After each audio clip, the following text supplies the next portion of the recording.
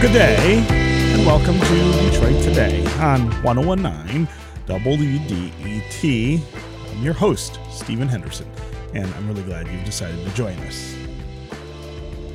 The sandwich generation. Have you heard that term?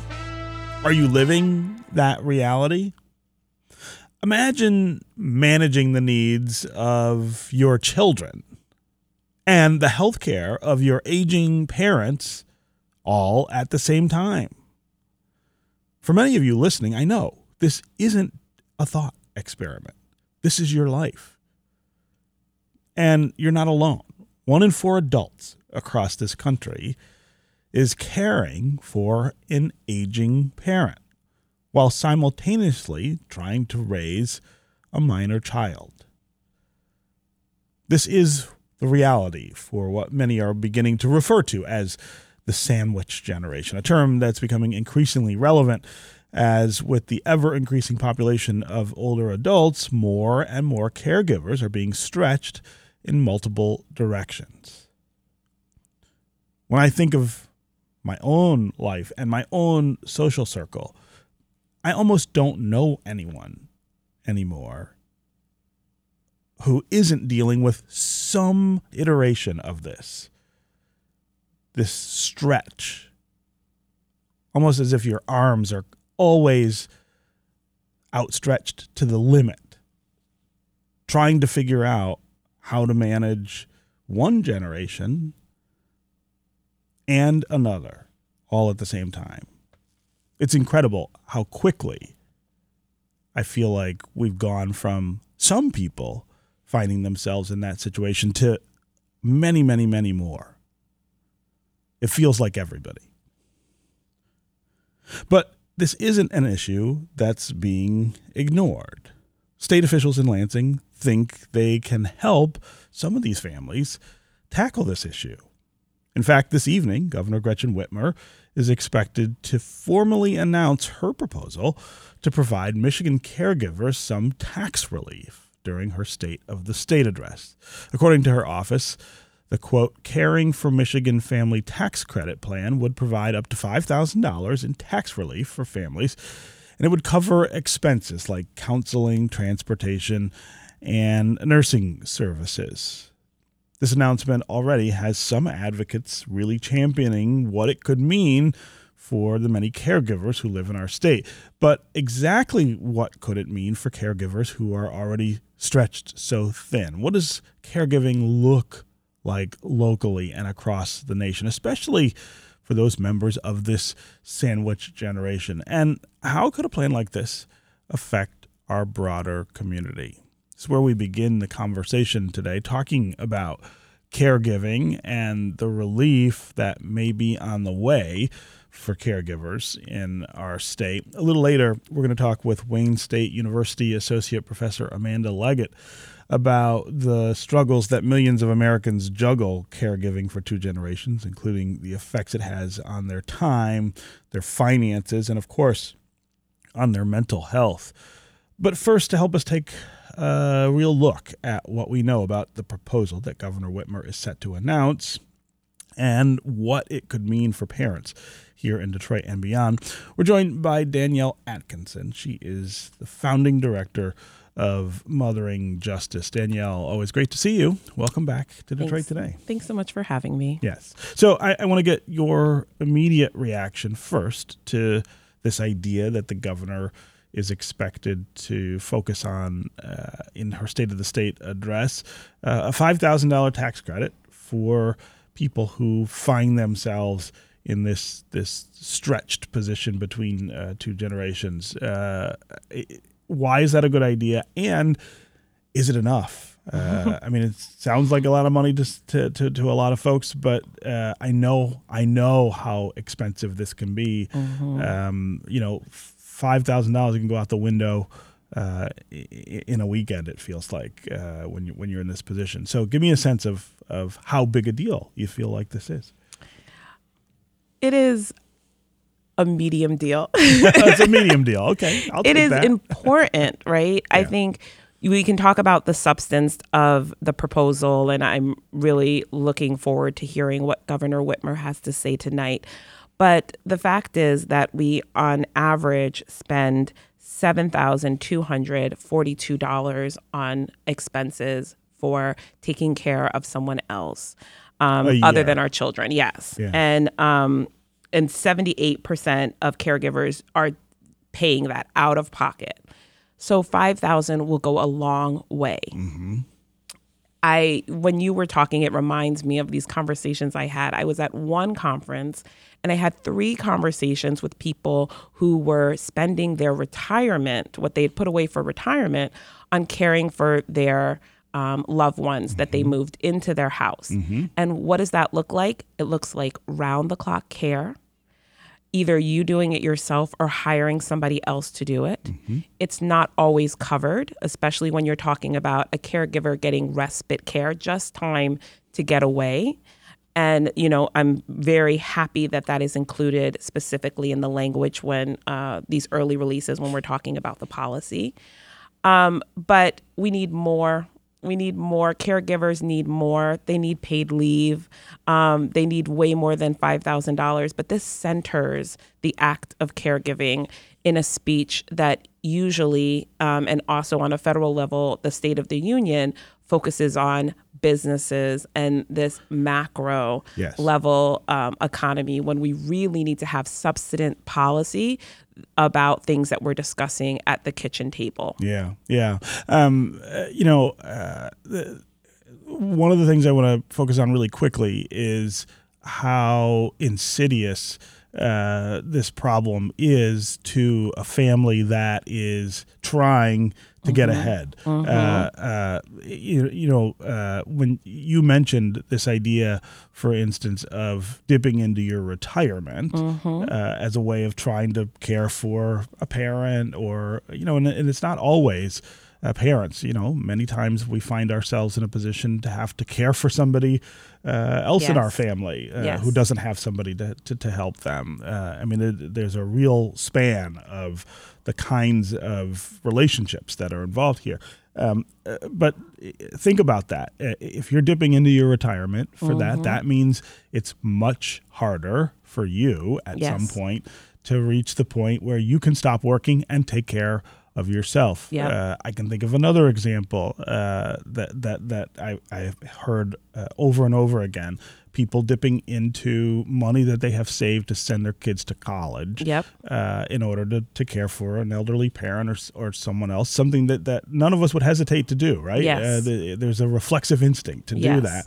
But then they end up having to borrow money to send their kids to college, or have their kids borrow money. From an economic standpoint, this is pushing us backward in a really important way. And that's a macro issue, right? Exactly. That's not just these families. That is the economy overall is going to suffer because we have to do this way. Yeah, and we're also talking about a perpetuation of systemic inequality, right? So who does this burden fall most heavily on? Women who are already getting paid pennies on the dollar of men, women of color, people who are getting paid pennies on the dollar of their white counterparts, people who are looking to further their own education maybe later in life, right? They waited a little bit. They weren't able to pay for college right after high school. They're going back. Their kids maybe are in elementary school. This is all very familiar to me and very familiar with the conversations I'm having with parents. And then mom's got to move in. And these are burdens that are joyful burdens, right? We want to care for our community. We want to care for the people that cared for us. We want to care for the extended family, our chosen family. But when you have to make decisions about the bottom line, it's really hard and it's really taxing, right? And it's things that we can obviously prioritize. And a budget is a values document. We say that again and again. And when the governor is putting in language around caregivers and the investment we need to make in them, that's really important. And also when we're talking about the bottom line, we know that when individuals are able to stay in their home with their trusted caregivers, they are spending less on healthcare costs. They're healthier, they're living longer, and it costs less to the system. Yeah. So that's never the frame I'm coming from first and foremost. Yeah. But for some people, that's extremely important. And it's important to point out that this will save money all down the line. Yeah, yeah. So I also want to talk about the approach here, right? So the tax credit is going to help people who find themselves in this situation, because that's the circumstances they're presented with. Yeah. It does seem, though, as though we are asking people to do more of this than we used to. Yes. And that it's unsustainable itself, right? Yes. And so I guess my question is, in addition to a tax credit to deal with kind of the emergent issue here, which is that many people are just doing this and doing it out of pocket, where are we with trying to figure out how to do this differently? I mean, you should not have to, because you have no other choice. Exactly. Care for your elderly parents in your home with your own money. As a culture, I feel like we haven't really started to have that conversation about how we make sure people have what they need in older age. Yeah, it's a Band-Aid. We would prefer not to have the injury, right? And when we're talking and thinking about caregiving, there's 3 really important things we need to think about and keep in mind.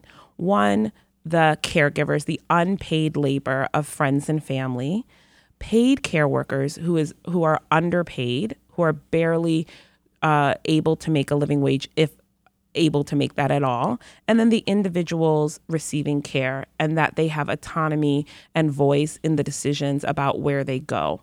So we are behind the 8 ball in thinking about those things proactively. We need to be innovative. We need to think about raising revenue to pay for really dynamic programs that do not have people incurring the burden.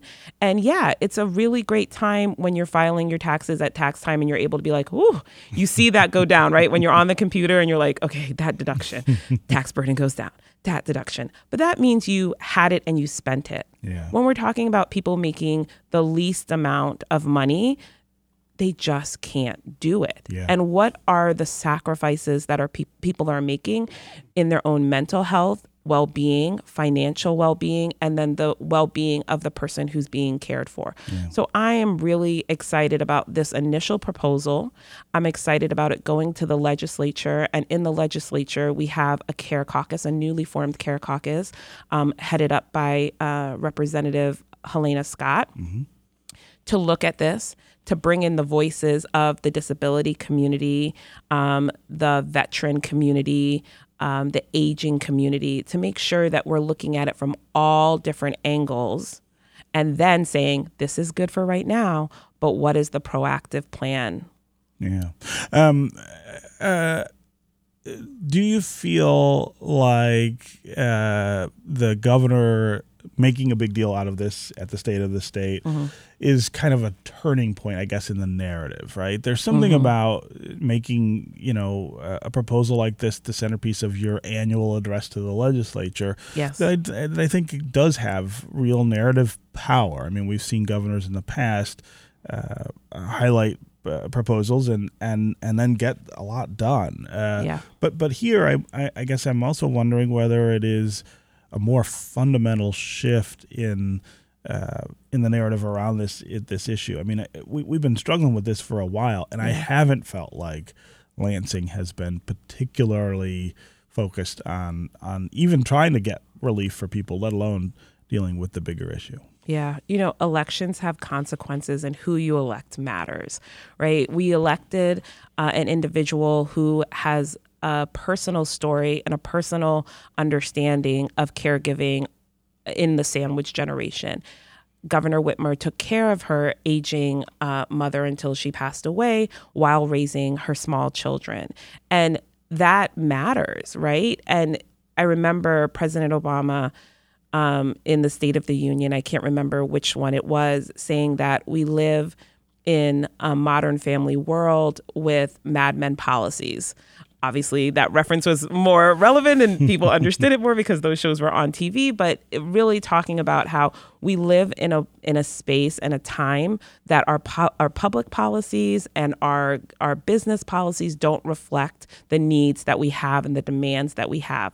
So I'm excited about it. And yes, I do think this marks a turn. I hope it continues. I hope we don't just poo-poo it and say those are little issues, those are women's issues, and we really understand them for what they are, dynamic and important and instrumental in building the Michigan we want. Yeah. Okay, Danielle Atkinson, founding director of Mothering Justice. It's always great to have you here with us. Thank you so much. These issues. Thanks for coming by. Yeah, thanks for talking about this. Yeah. We'll be right back with more Detroit Today.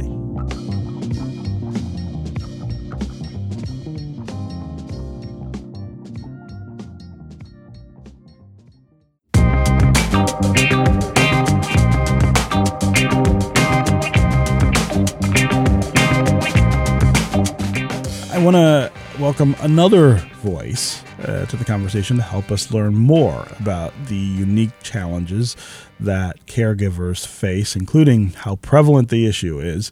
I'm joined now by Amanda Leggett. She is an assistant professor in the Institute of Gerontology and the Department of Psychology at Wayne State University. She helped author a first-of-its-kind study into the effect that caregiving for two generations can have on adults who face this burden.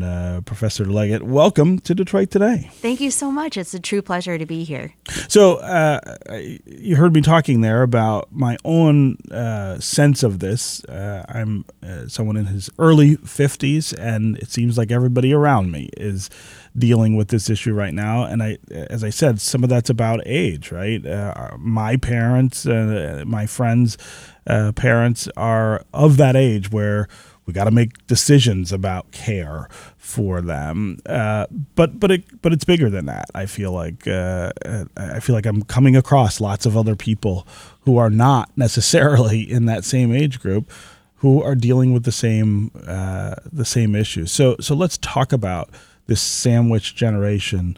What is it, and what do we need to understand about what's going on right now that so many people are confronting these issues? Definitely. So when we think about kind of your average caregiver, exactly as you said, we tend to think of someone in their 50s or 60s, like an adult child providing care for a parent.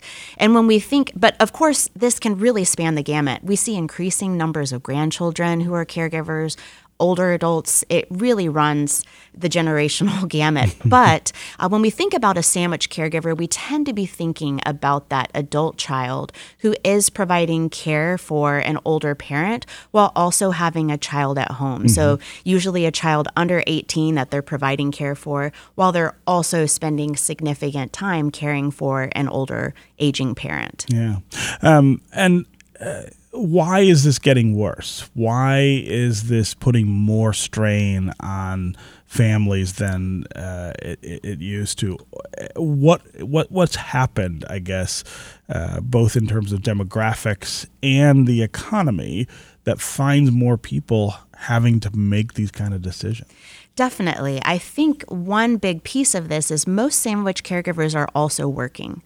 So not only are they providing care for their children, spending significant time caring for their parents, but they're also employed. And so you're running this balance of how do I get everything done for my children, for my parent, while also managing my own, middle-age responsibilities of being an employed adult and all of the other things that go on with that age group. So this can be a very stressful thing. Many caregivers really thrive in the role and find a lot of joy and beauty in being able to do this for a parent, for example. But it can come with a lot of stress and strain too. And our research has really shown that sandwich caregivers in particular report a lot of burden and overload. So overload is this idea that there's just too much on our plate and we kind of can't keep up with everything that we're dealing with. Yeah.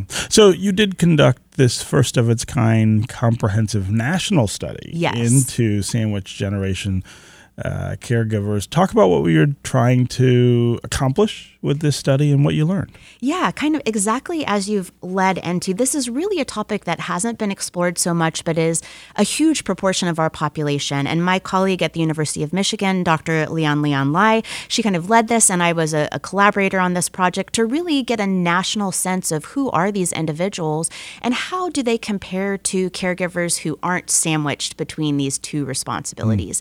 And one really interesting thing that we found is that these sandwich caregivers are providing just as much care as caregivers who aren't providing care for children. So they are engaging in just as many hours of support for an older parent as individuals who may be a spouse or other relative that aren't providing care for children. So they're in the mix just as much.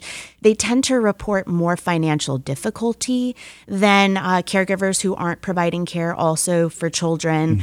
They tend to be more likely to be on Medicaid, as well as the older individual they're providing care for, more likely to be on Medicaid. And then compared with caregivers, again, who aren't in the sandwich group, they're reporting more financial strain, emotional strain, and overload, as I described, this kind of sense of having too much on my plate. So they're really reporting a lot of financial challenges as well as the emotional toll that caregiving can take. And we've known this for decades, right? That caregiving can take an emotional toll, but we're seeing this to a greater extent in this sandwich generation.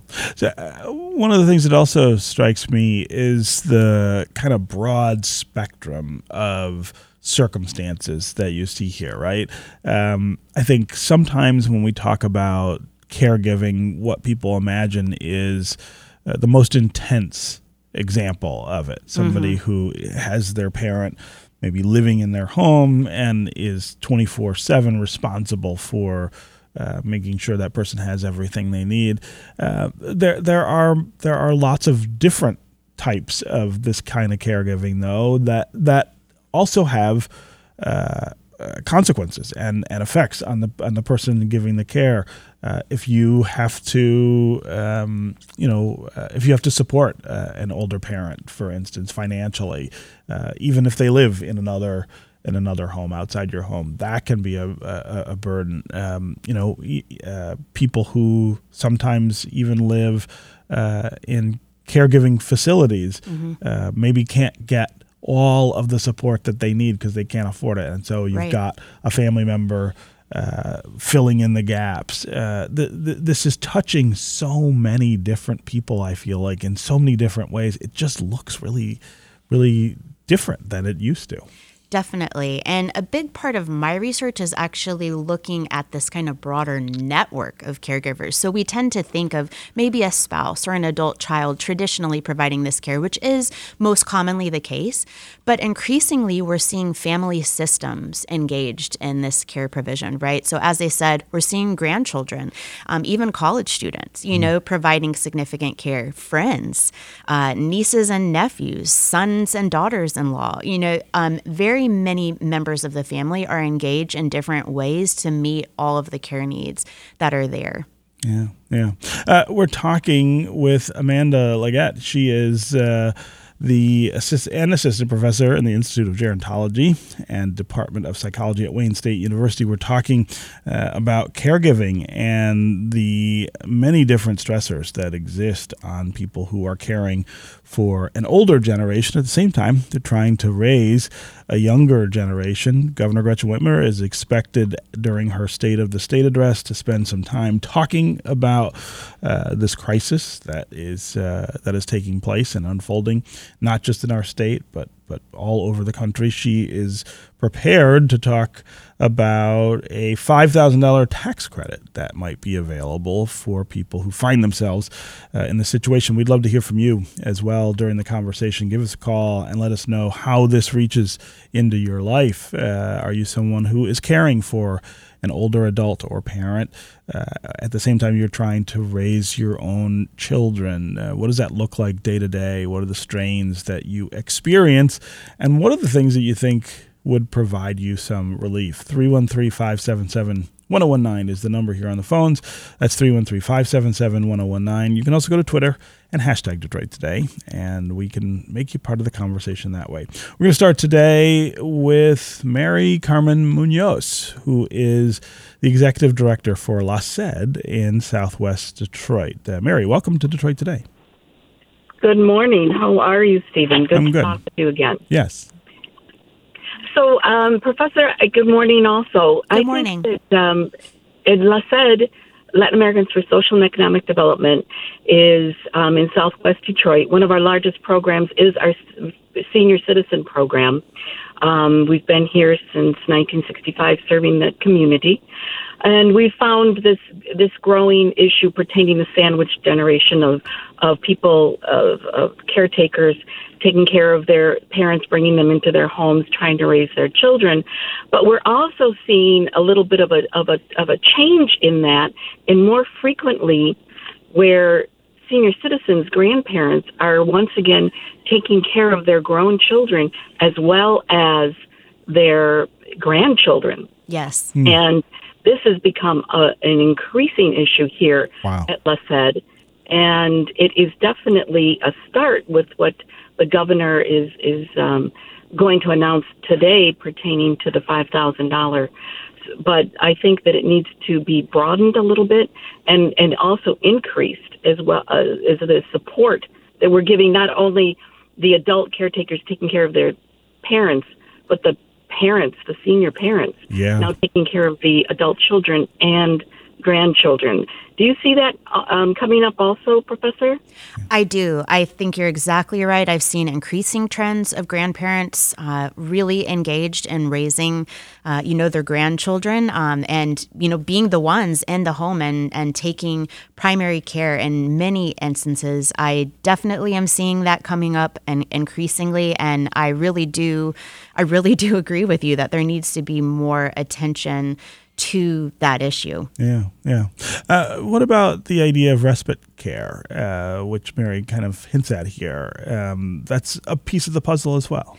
Definitely. So that, I think, is an incredible service, and it varies really state to state the amount of support for that, but we have some wonderful respite care here in Detroit and the broader area. So this is a type of program that allows individuals with disabilities or conditions like dementia, for example, to go in, have socialization, oftentimes meals are provided, and receive, that social stimulation and kind of care that really gives caregivers a break, whether it offers them time to go to work or care for themselves. One of the common phrases that we say in caregiving is you can't pour from an empty cup, right? You have to care for yourself as well, or you can't be a great caregiver if you're not taking care of yourself. And so respite care is a service that really helps to provide a break so that caregivers can do that. They can take care of shopping or other things that they need to do, or go to their job and know that the individual that they're providing care for is getting good stimulation, socialization, exercise, great meals, that sort of thing. Yeah. Mm-hmm. Okay, we're going to take a quick break. We'll be right back with more Detroit Today.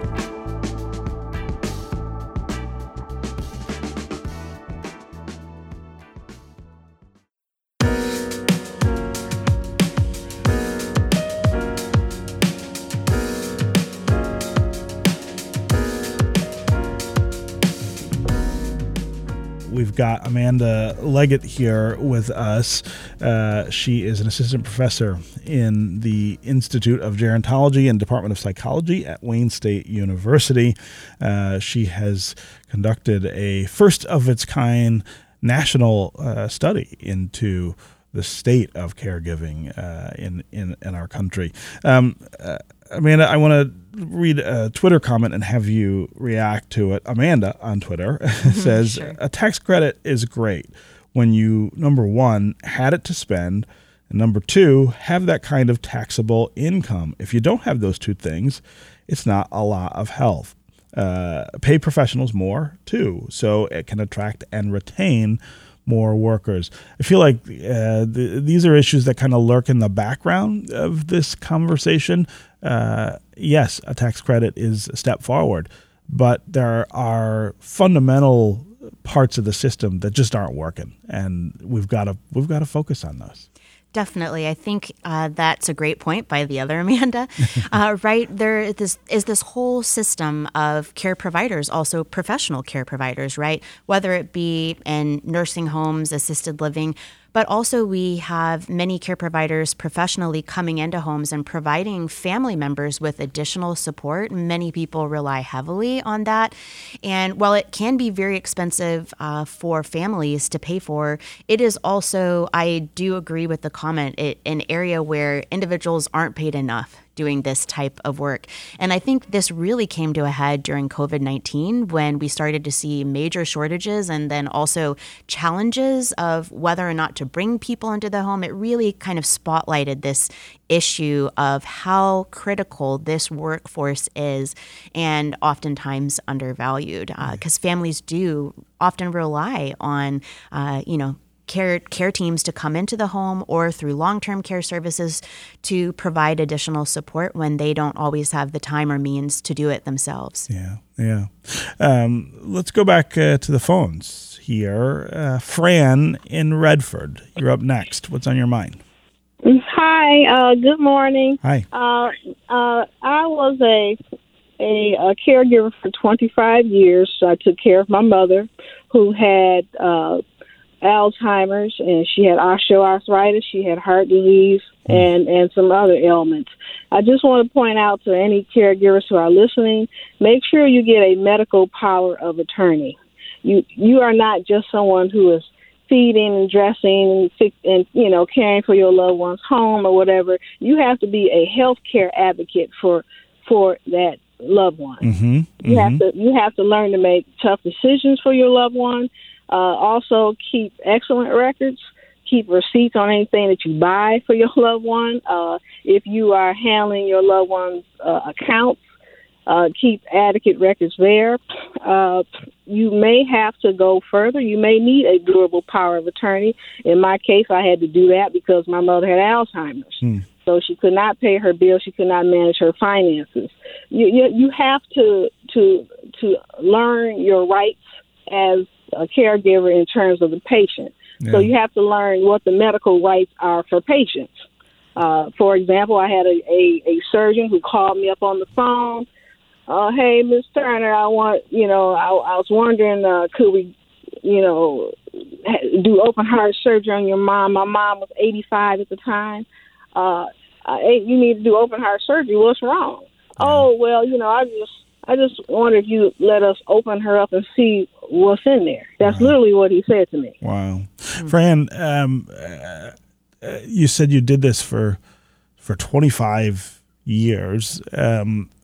Give us a sense of how you took care of yourself during that stretch of time, like how you held it all kind of together to be able to make sure that your mom had the things that she needed. Well, it was difficult. I was single at the time when she started to decline, and I have, older siblings, but one was incapable of taking care of her, and the other one was too busy, living his life. So it was a lot of sacrifice. You don't get the kind of sympathy or understanding on your job from your boss that you would get if you're caring for your own children. Mm-hmm. I would have to say, well, look, this morning I got to take my mother to the doctor. I'll be late in for the office today, and my boss would give me the side eye, but he would let me do it. I had to rush my mother to the hospital. So I'm calling the boss from the hospital saying I'm at the hospital. I had to rush my mom in last night, 2:00 in the morning. My boss, he called the hospital. It's like he didn't believe it. Wow. So it's that kind of stuff you have to go through as a caregiver, especially if you're single and if it's not your child you're caring for. Yeah. You do neglect your health. I'm suffering from health issues right now due to the stress that I had as a caregiver. I actually got married, had a child, tried to have my own life, all doing that as a caregiver. Wow. I brought my mother. I literally brought my mother into my own home, had her set up in my house and taking care of her while having an infant child and a husband and running a house. Actually, I had to run 2 houses. This is why I say you may have to get a durable power of attorney, because I had 2 houses to take care of. I had my mother's house and my own house. Yeah. Fran, I really appreciate the call and you sharing that really personal story. And I think, look, we could probably spend hours here on the radio listening to people in the same situation talk about the same things. I do want to go back to where Fran started, though, her call, which was with this idea of making sure that as a caregiver you have the right tools and the right access, really, to be able to make sure you can care for your adult parent or someone else that you're caring for. It's not a joke. I mean, you really do have hurdles that you're going to encounter if you don't make sure that this is done the right way with the right permissions and discussions and all of those kind of things. Definitely. Exactly as she pointed out, specifically with dementias, over the progression of a disease like Alzheimer's, some capacity for decision-making shifts over the course of that progression. And so exactly as Fran said, caregivers become patient advocates. And so having things like a medical power of attorney in place can really position you best to be that decision maker and really advocate in healthcare systems for your family member. And this is a reason why also having an early diagnosis can be helpful. So you can have conversations early on with your family member. What are their values? What are their preferences? What decisions would they want? As time goes on, it enables you to have those conversations early so you can also plan ahead and be prepared for those decisions should they fall on your plate at some point in time. Yeah. Again, Fran, really appreciate the call and your openness, and hope that you've been able to find some sort of solace in the fact that you were able to care for your mom for such a long time. I think that's a really important milestone. Okay, let's go to Karen in Macomb County. Karen, welcome to the show. Hi, thank you. Hi. I know we're running out of time. I'll try to make these points as quickly as possible. Number one, if people are finding themselves that sadly they have no choice but to put their loved one in the nursing home, it's an absolute necessity to go to the LARA website, plug in the name of that nursing home, and look to see if they have any violations. There is one particular nursing home chain. They have several locations throughout Michigan. They've had so many violations, I can't even understand why they're still in business. But they are, and it's horrible nursing care. Wow. Karen, you bring up a really important point, and I want to, just for people who don't know, LARA is the Licensing and Regulatory Affairs Department at the state, at our state government, and they do review places like nursing homes to make sure that they're licensed and that they're meeting the qualifications to be licensed and things like that. It is great advice that you're giving to go there and check out a place that you might decide is right for a loved one. This idea, though, of the fear and the apprehension that I think many of us feel when we get to that point where a facility seems like the right choice for someone we're caring for is terribly palpable. I mean, there are lots of emotions that surround that. The idea of making sure that you're making a safe choice for that person is a big part of it. Definitely. I think do your research exactly as she mentioned. Sometimes it's easy to see the meals or the amenities or kind of the fancy marketing things.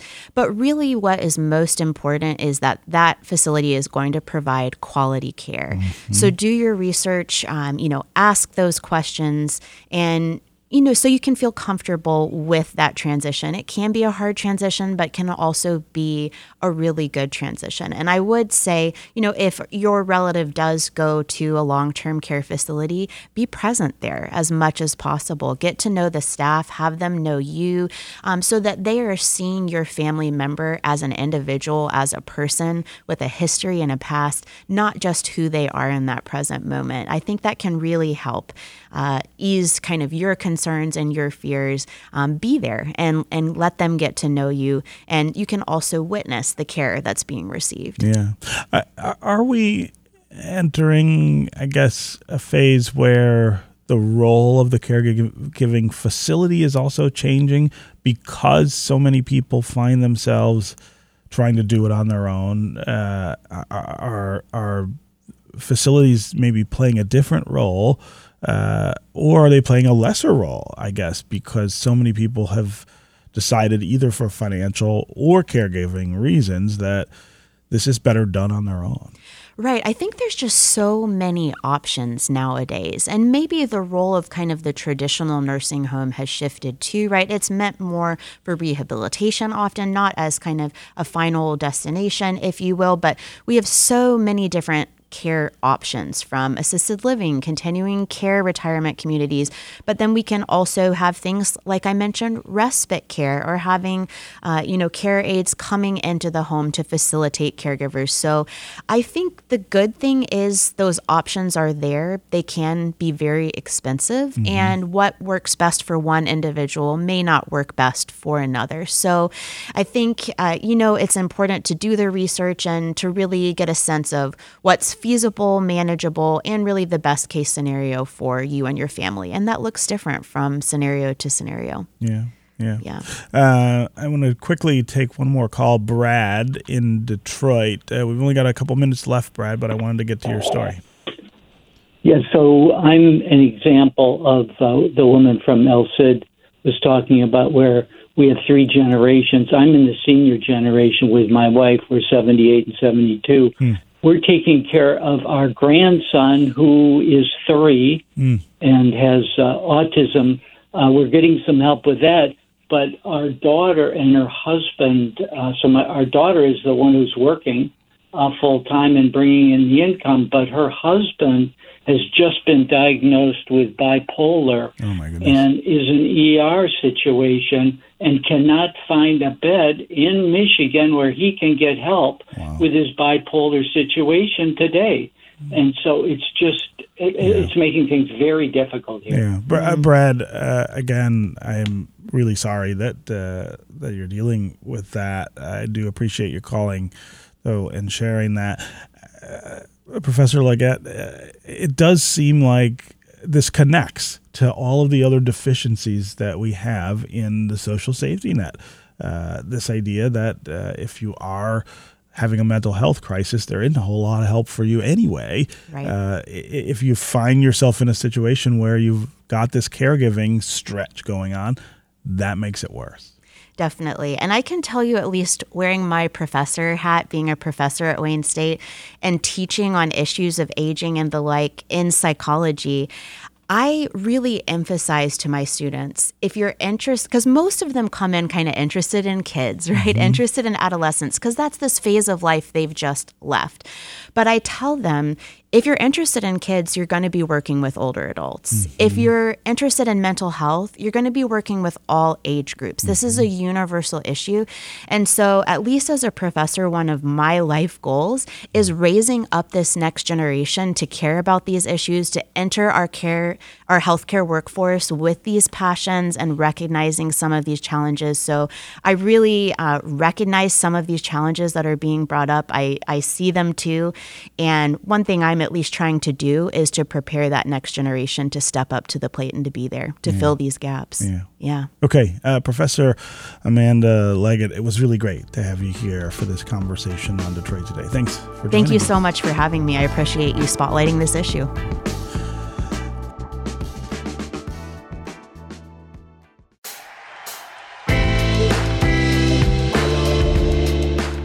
Today's episode of Detroit Today was produced by Sam Corey and Nick Austin. Our technical director and engineer is Nate Bender. Our assistant producer is Maddie Boyer. Editing and mixing is by Connor Anderson. Our music is by Sam Bobian and Will Sessions. Our podcast manager is David Lyons, and our program director is Adam Fox. Detroit Today is a production of WDET Public Radio. If you love the conversations we have on Detroit Today, consider donating to WDET, the public radio station in Detroit that we call home. If you want to be a part of the conversation and call in, you can listen live every day on WDET.org or on the WDET mobile app. Or if you live in Southeast Michigan and still love listening to good old-fashioned radio like me, tune in to 101.9 FM.